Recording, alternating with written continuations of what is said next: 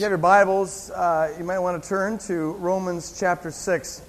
We finished up last week a 4-week series on racial reconciliation in the church and God's view of race and whatnot. And the Lord has been doing some beautiful things in that area, and I would just encourage you all as priests of the Most High God to be sensitive to your boss, the Holy Spirit, who is leading you to bring this about as a reality in the body of Christ.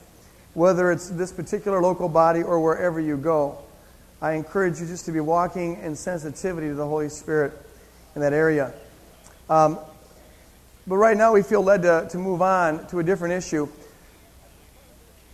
I've confronted this a number of times here at Woodland Hills in the last 4 years, and it's not unusual. The church has always wrestled with this, but it seems like it's been more intense the last 6 months, where people have asked this question in one way or another, or reflected this attitude in one way or another, and it's something we need to talk about.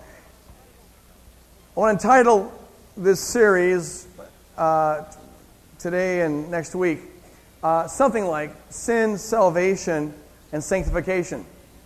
SSS. How clever.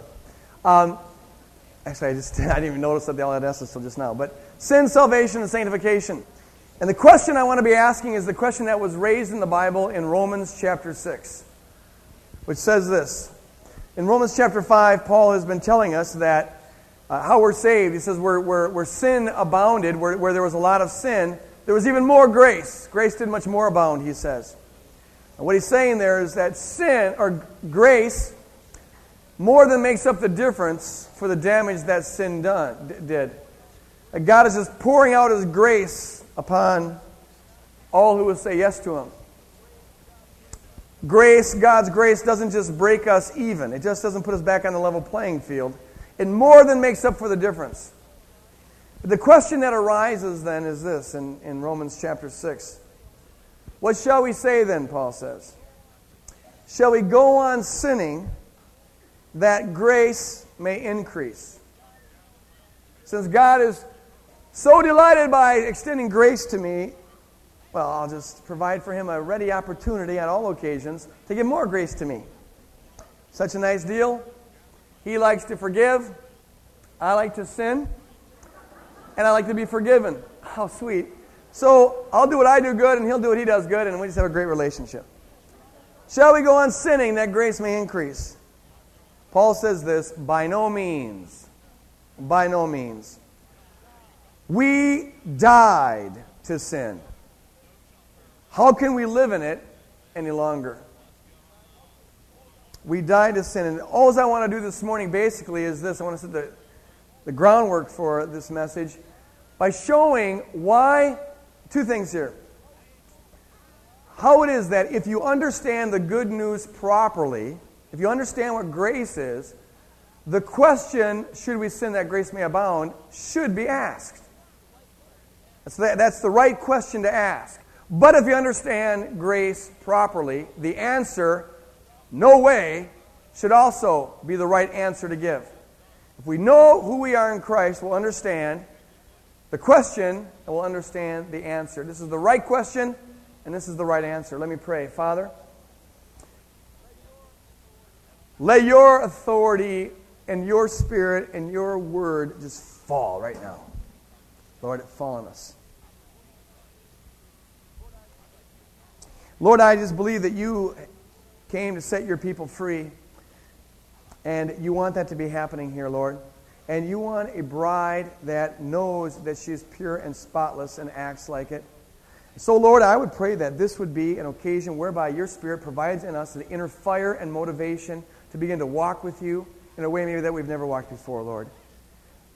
You've called us to be a holy people. And so, Lord, I just pray that You'd use this message. Lord, I pray that You'd right now be going out ahead of this, every word that's spoken, with a sword, and that You're cutting in two every demonic stronghold that would be there to try to hear this message in the wrong way. Any sort of spirit of shame or indictment or condemnation, I just want to rebuke in Jesus' name. Hallelujah. And Holy Spirit, I just pray that You'd be working in every ear to hear things in the flavor and in the spirit in which they are said. But Lord, You've got to do all of this. And so I want to relinquish responsibility for it. It's too heavy for any of us to carry. Lord, these are your people. This is your word. This is your church. This is your body. And the Holy Spirit is your spirit. So be sovereign here.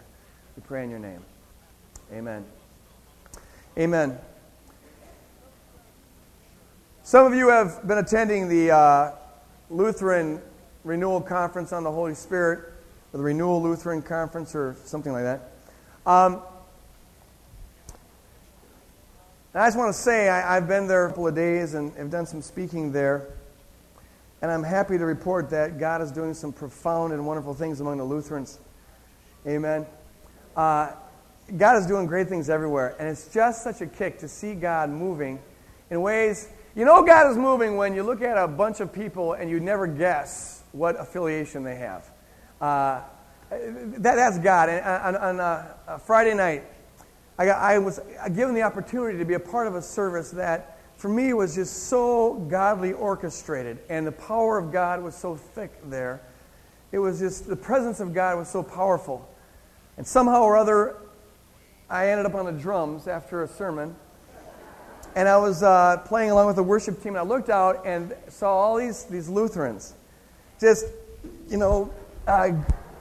and the Lord was slaying people in the Spirit. And I don't know even where you stand with all this, but I want to tell you that God was just doing some incredible things. It looked like the day of Pentecost. Amen.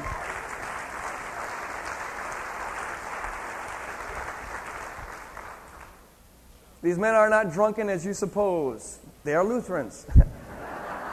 The Lord is just pouring out a Spirit there, and it was just a God-anointed meeting. And I just chuckled to myself, these people are about as Lutheran as I am Baptist. And it's just great to see God moving like that.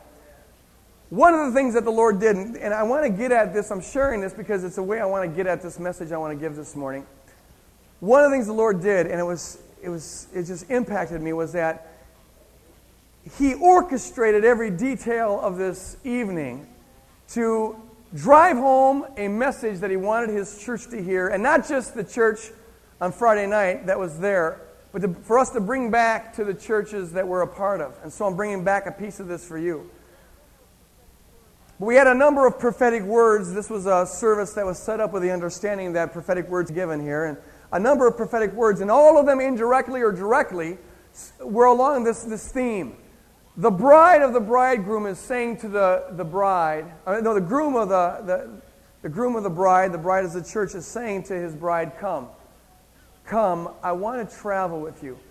I want a deeper relationship with you. I want a more intense relationship with you. I want a more passionate relationship with you. One prophecy was along these lines. Do you remember how we used to dance together when we first fell in love? And do you remember the intensity and the passion of that first love? Has it grown cold? I want it to increase. I want that to be the starting point, but I want to go beyond that. I want to go deeper and higher and farther with you, my bride, because I love you. Over and over again, the theme was there. And then the kids put on this dance pageant. And the theme of that dance pageant, the name of the song was Come Ride With Me. And it was sung in the person of Jesus Christ, who's riding on this white horse and is saying to his bride, come ride with me. Let's go places together. Let's travel places together. Over and over again, if Jesus himself in the flesh had been up there on stage saying to the group of people there, you are my bride, will you go with me a little further? Don't stay where you're at. I got other things to show you, other places to go. It could not have been more real than it was. It was so orchestrated. It blows me away, a lot of places they set up these worship committees to make sure everything follows just in order. But if you just surrender and let the Holy Spirit take control, the head coordinates the body very well if we just give him a chance. And none of them knew what I was going to be preaching on. In fact, I didn't know what I was going to be preaching on until earlier that week. And the Lord gave me this verse, and I want to read it for you and use it as a way of getting into this whole issue on sanctification. In the Song of Solomon, chapter 4, the Lord says this. It's the groom speaking to his bride, the husband speaking to his wife, actually. And it's a type and an allegory of Christ speaking to his church. And he says, how beautiful you are, my darling. This morning, can you individually, and can we as a collective whole, hear the Lord Jesus Christ saying to us, if you're a believer, how beautiful you are my darling. Oh, how beautiful. Verse 7, all beautiful you are, my darling. Completely. There's not one flaw in you, the Word says. There's not one flaw. I check your mouth. I check your hands. I check your feet. I look up and down. Check your hair. There's not one flaw here. You are perfecto. And then he says this, verse 8. Because his heart's on fire. Come with me. Come with me now. Set the mood. Come with me. Listen to this. Come with me from Lebanon, my bride. Come with me from Lebanon. Let's get out of this place. Descend from the crest of Amana, from the top of Senir and the summit of Hermon, from the lion's den and the mountains haunts of the leopards. You have stolen my heart. My sister, my bride, you have stolen my heart. With one glance of your eye, you have stolen my heart. And the prophetic word that was given to us, and I'm giving it here this morning to all of us, is this. Our Lord is our lover, and He's saying, come with me. Out of Lebanon, and let's go. And then He names the best places, the choice places, the vacation resorts in the Mediterranean area.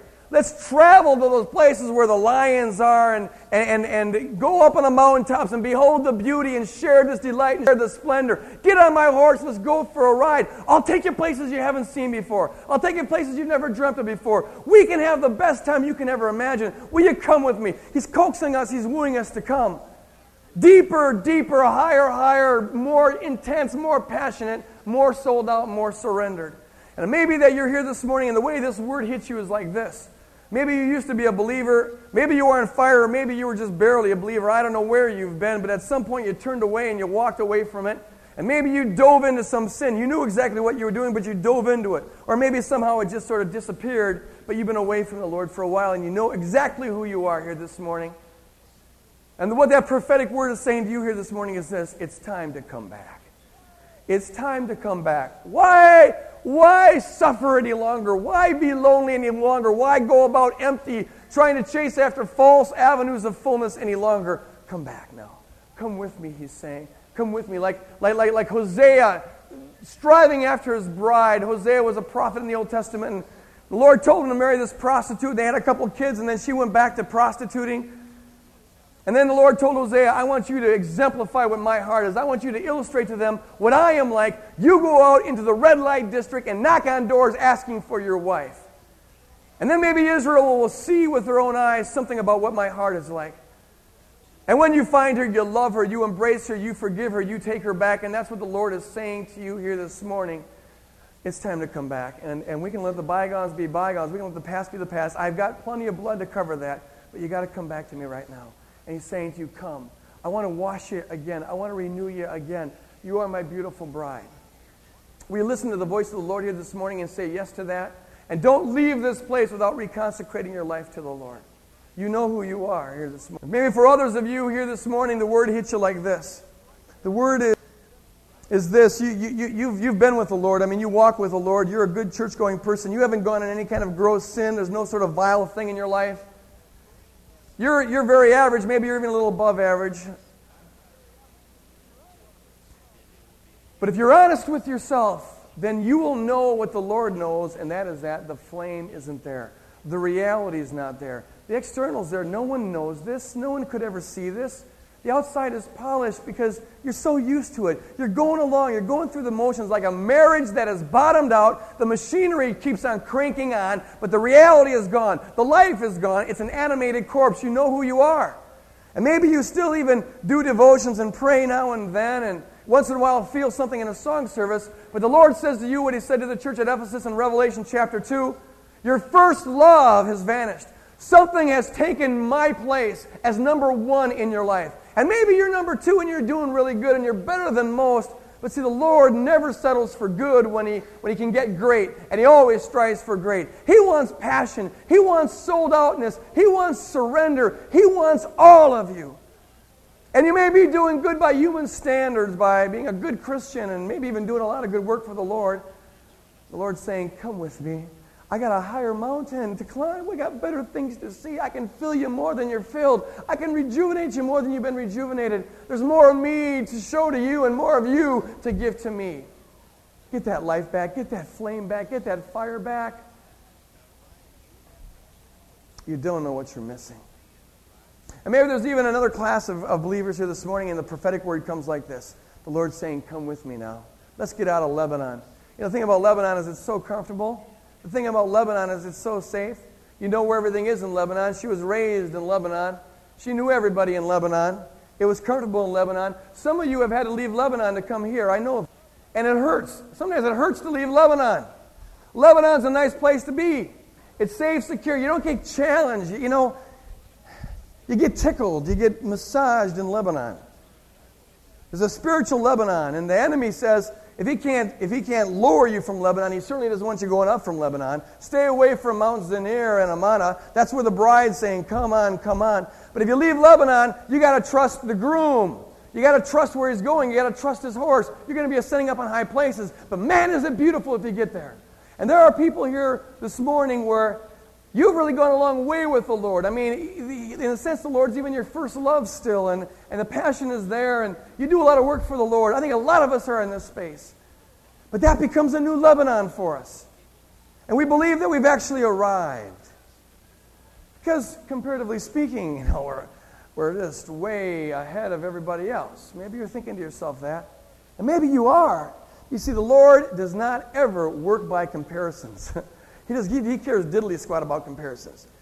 He's got a heart, and He knows where He wants to bring you. And it can happen that you get to a mountaintop, and you think, I have arrived, this is great, the major strongholds have been broken, I'm there, I'm dedicated, I'm sold out, and let's make a tent out on this mountaintop, and let's stay here, and we'll just sort of coast the next 30 years, or until the Lord takes me home. This is a good place to be, I like this, and it becomes a new Lebanon.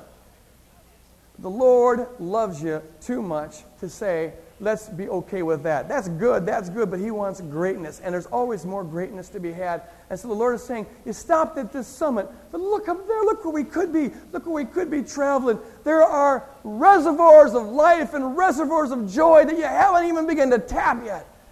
And I really believe the Lord is saying to us individually, whatever stage you are at, and the Lord is saying to us as a body, as a whole, come on, there's more to be sold. There's more to be surrendered. There's more of the Lord to know than we've ever known. And there's more of us to be yielded to Him than we've ever yielded. The Bible says as we look upon the face of Jesus Christ, with unveiled faces, we behold His glory. And as we see the glory of the groom, we are transformed from one degree of glory to the next degree of glory. From one degree of glory to the next degree of glory. There's always more degrees of glory. And until we are in eternity, radiating objectively outwardly with the same splendor and love as the Lord Jesus Christ, until that time, we've got to continue to hunger. We've got to continue to thirst. We've got to continue to pursue whatever stage you are at. There's an infinity up ahead of you. And the Lord is saying, come on, let's keep growing. Let's keep going. In fact, I believe that throughout eternity we'll be discovering more and more avenues of the greatness of God. Never stop where you're at. Never rest in Lebanon.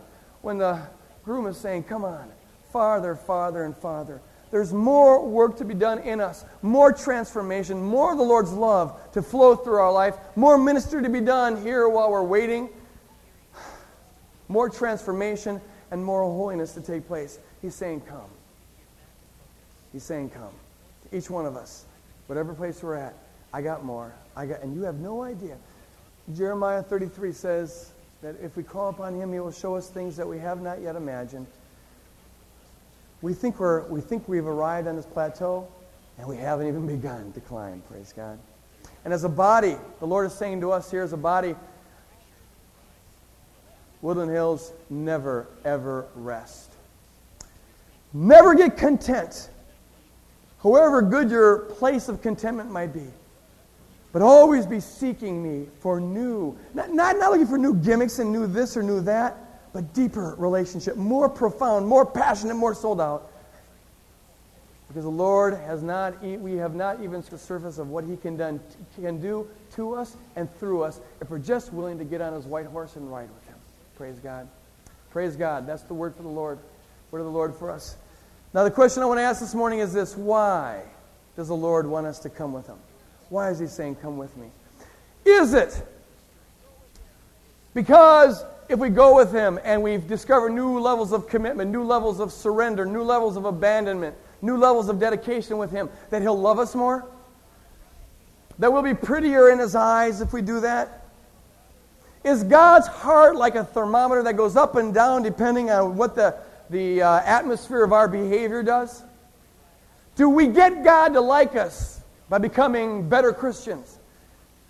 Does God fall more in love with us depending on what we do and don't do? And does God's affection go down when we go on slides? If you think that way, then you'll never understand Paul's question, should we sin that grace may abound? Because that question would never arise if that's what's going on between us and God.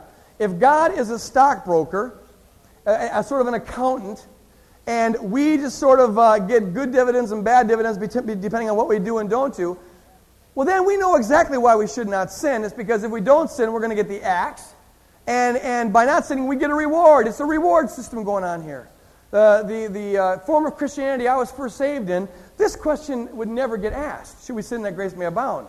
Because we were given a bunch of oughts and a bunch of shoulds, a bunch of better do's, a bunch of rules, and it was understood that when you go through those rules, when you jump those hoops, then God likes you a lot, but when you don't do them or when you stop doing them, God's affection gets withdrawn. And salvation is a matter of meeting all the prerequisites. It's kind of an employer-employee relationship, not a husband-wife relationship.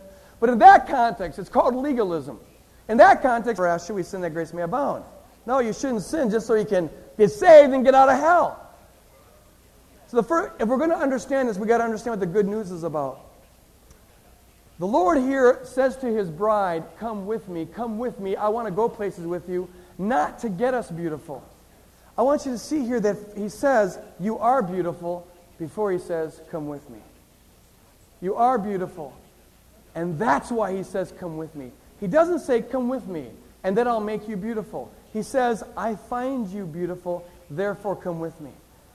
Here's the good news. I want to lay it out in a nutshell here, because if we don't understand the essence of the good news, we're not going to understand the legitimacy of the question, should we sin that grace may abound? And we'll never understand Paul's answer, no way. The good news is this. The good news starts with the bad news. Okay? And you got to have the bad news if the good news is going to be good, the bad news has got to be bad. One of the problems with the church today is we stop preaching the bad news.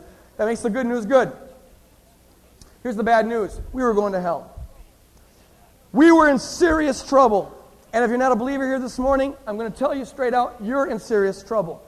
Because the Bible says that we were by nature children of wrath, Ephesians chapter 2. We were a rebellious and condemned race of people. We were at odds with God. We were at war with God.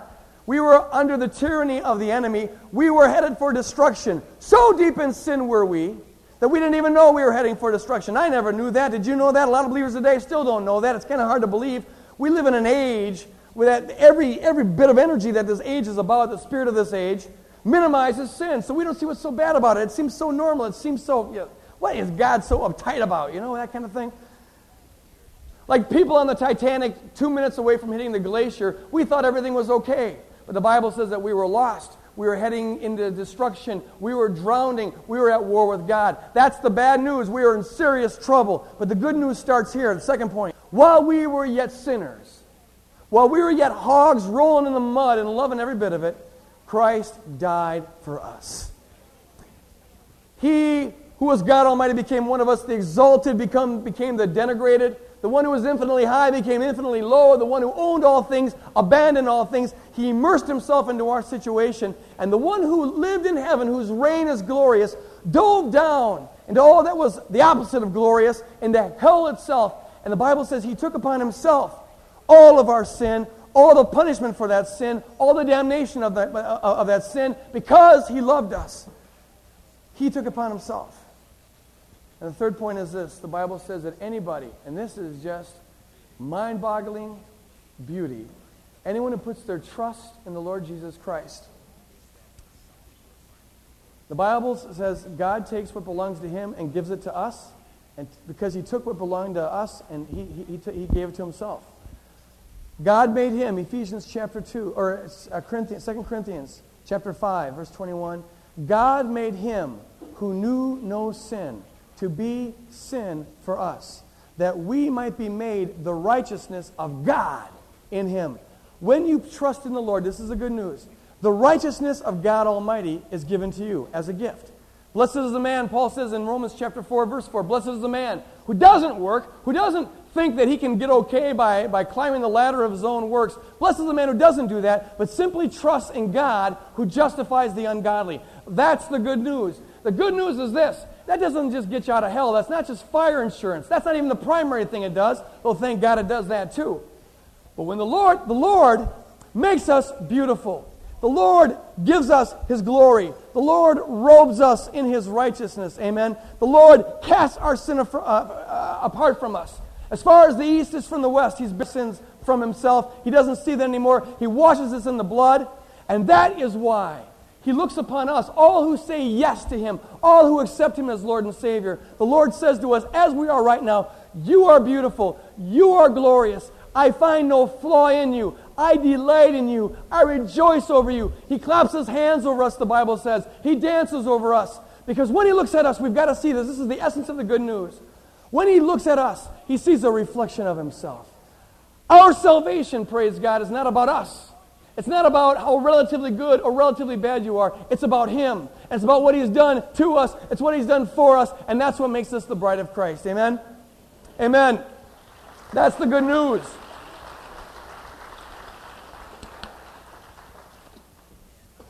Grace is for free, otherwise it's not grace. It's a kit and caboodle, all or nothing deal. Boom. Now here's the question. If that is true, then the next question should be, well, wait. If my stance with God doesn't depend on my behavior, then I guess it doesn't matter much what I do. Maybe I should sin that grace may abound. He sees me as a beautiful bride anyways, because I trust in Jesus, so maybe I should just keep on sinning. Or the way it usually comes out in our culture is this. Well, I know the Lord's a forgiving God, and so He'll forgive me. I'm going to do it now, but He'll forgive me tomorrow or next year. When I get around to it, He'll forgive me. I always know that. That's what He does. That's who God is. Turns God into kind of this senile old man in heaven, like, oh, that's all right, no big deal, He'll forgive me.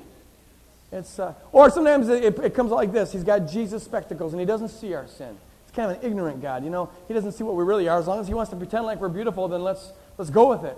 Shall we sin that grace may abound? And now you can question God. Okay, it almost makes sense. Given the gospel, that question makes sense. And one way to know that you're preaching the gospel right is that people have that question. Paul had to answer that question several times in the epistles. If you're preaching grace the way it's supposed to be preached, people should be saying, well, gosh, what difference does it make to be holy? But if you understand what grace is about, the next answer that Paul gives should be there just as solidly. No way should we go on sinning that grace may abound. In fact, Paul uses this, it's meganoto in Greek. It's this idiomatic way for saying, never let it be. Absolutely not. It's unthinkable. It is a grotesque thought. Let it never cross your mind, he's saying. It's an emphatic phrase he uses. Should we sin that grace may abound? I understand why you're asking the question, but you got to hear this really loud and clear. Never, never, never act on that principle. And the question is why? And he tells us in verse 2. Let it never be. Why? He starts by, and we'll finish this up next week, but he goes, how shall we who died to sin live in it any longer? Now, this is profound stuff here, people. We just got to absorb it. We died to sin, Paul says. When you believe in the Lord Jesus Christ, you die to sin. That means your relationship with sin is that of a corpse, right? Like a corpse's relationship to everything. A corpse is unresponsive to everything. That is how the believer is to sin. You're dead to it. It has no hook on you. You have no hook on it. It has no relationship with you. You have no relationship with it. Yeah, and I know right now this isn't sounding right. It's like, what do you mean? I just had a relationship with it this morning. Well, let's let God's word be true, and then we'll work from there. You died to sin. This is another way of saying God made you beautiful. Because the only thing that's not beautiful in God's creation is sin. God sees sin for what it really is. It is cyanide to Him. It repulses Him. It disgusts Him. We think it's beautiful because we're in it. But He sees it as repulsive. What He finds beautiful is freedom from sin. We are, the Bible says, when we trust in Jesus Christ, dead to sin. We are made beautiful before the Lord. Now here's what we gotta see. It doesn't say the Lord pretends like we're dead to sin. It doesn't say the Lord pretends like we're beautiful. It doesn't say the Lord just chooses to see us like this, but we're really not. It doesn't say the Lord plays some kind of a game. He acts as though we're righteous. He acts like we're justified. He pretends that we're holy. He sees us as being justified even though we're really not. The Bible says you are dead to sin. The Bible says you who are a believer are beautiful. You really are beautiful. That is your real being. You really are justified. That's a true thing. Yeah, you got a lot of lies right now telling you that that's not the case, but the Lord says you are beautiful. The Lord says you are justified. The Lord says you are holy, praise God. The Lord says you are freed from that stuff, praise God. The Lord says you are righteous in His eyes. The Lord says that your inner being is to be a bride, and that's why He says, come with me. Come with me. He's saying come with me because, in fact, you are a bride. That's not a pretend thing. That's a real thing. And what He's saying here is this. Since you are my bride, I'm not a fool. I don't see you as in terms that are different than what you really are. My sight is perfect. And as I see you is how you really are. It's not God's saying it's not my eyesight that's the problem. It's your eyesight. You don't see yourself as I see you. So He's saying to the bride, come on, let's do what a bride and groom do together. Let's enjoy life together. Let's go places together. But the bride says, oh no, I'm not that. Reminds me of a woman that I knew one time in a church. The Lord gave me an eyesight for her to see her as the Lord saw her. And in the Lord, she was beautiful. She radiated. She was the bride of Christ. But she had a history, a past, dealing with men, starting with her father and her brother, and then continuing on throughout all these different relationships, where she got the message that she is, in her words, a used rag. She is a slut. She is a whore. That's what was... And she deserves punishment.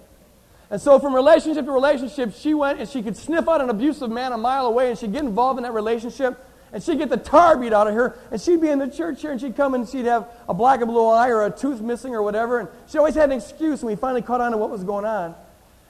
We put her in a woman's shelter, and she'd go back to these abusive relationships because there's something in her head, something sick, something jaded that says, this feels right, this is appropriate. And so it is with the church today. The Lord says, you are a beautiful bride. You are redeemed. I have bought you with a price. I have made you new. Behold, you are a new creature in Christ Jesus. Behold, old things have, in fact, passed away. All things are new. You got a new heart. You got a new mind. You got a regenerate spirit. But the bride keeps on saying, no, that's not me. Like Hosea's wife keeps on going in the red light district. That's what we do whenever we choose to rebel against God rather than having a relationship with God. Whenever we say, my pleasure, not God's will. My will, not God's will. My way, not God's way. I'm going to do my thing, not God's thing. We're like a spouse that says, I want to roll in the mud like the hogs do because that's what feels appropriate. I'm going to go back to the red light district when all the while He's saying, come with me. I got things that will fill you up like that. Those things can never fill you up. You are my bride. You are beautiful. I want to transform you in that way. Shall we sin that grace may abound? Paul is saying, you can't do that because grace isn't about a pretend thing. It's a real thing. It really does make you anew. It is against God's redeemed nature that He has given you to keep on living in sin. It's against your nature. And if you're a regenerate, born again here this morning, even if you're rolling in the mud right now here this morning and you're just going back, the Bible says like a dog returning to its vomit. Graphic imagery. There's something inside of you that's saying, I don't belong here. I don't belong here. I don't belong here. But maybe you got a mind up there or a will that's saying, but I like it so much. I want to stay here. I can't give this up. This is me. And the Lord this morning is saying to you, let go of that. Let go of that. Come on, let's travel places. Let's be together. I got so much to give you. But if you keep on having this obstinate back towards me, I can't embrace you the way I want to embrace you. As the worship team comes up here, I want to ask this question here this morning.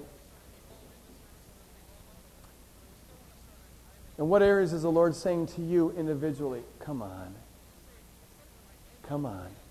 It may be something as minor, although it's not minor, but something like, you haven't grown for a while here, have you? Come on, let's grow. Let's shift gears, one more gear. Or maybe something as major as the Lord saying to you, it's time to walk out of that affair. You know how this is not you. You're not happy. Or maybe even you think you are, but I got so much more for you. I freed you from the enemy. Don't go back under his claw. And I want us to spend a little bit of time here. We got some time left. Letting the Holy Spirit do a work in our hearts. He wants a bride that is not just in fact holy, but lives holy.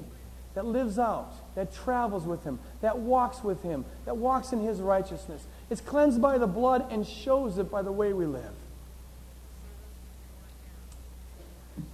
The Lord gave me a picture last service, and I feel it here yet, and it's this. A picture of the groom on his white horse saying, look at those mountaintops, look at that beautiful stuff up there.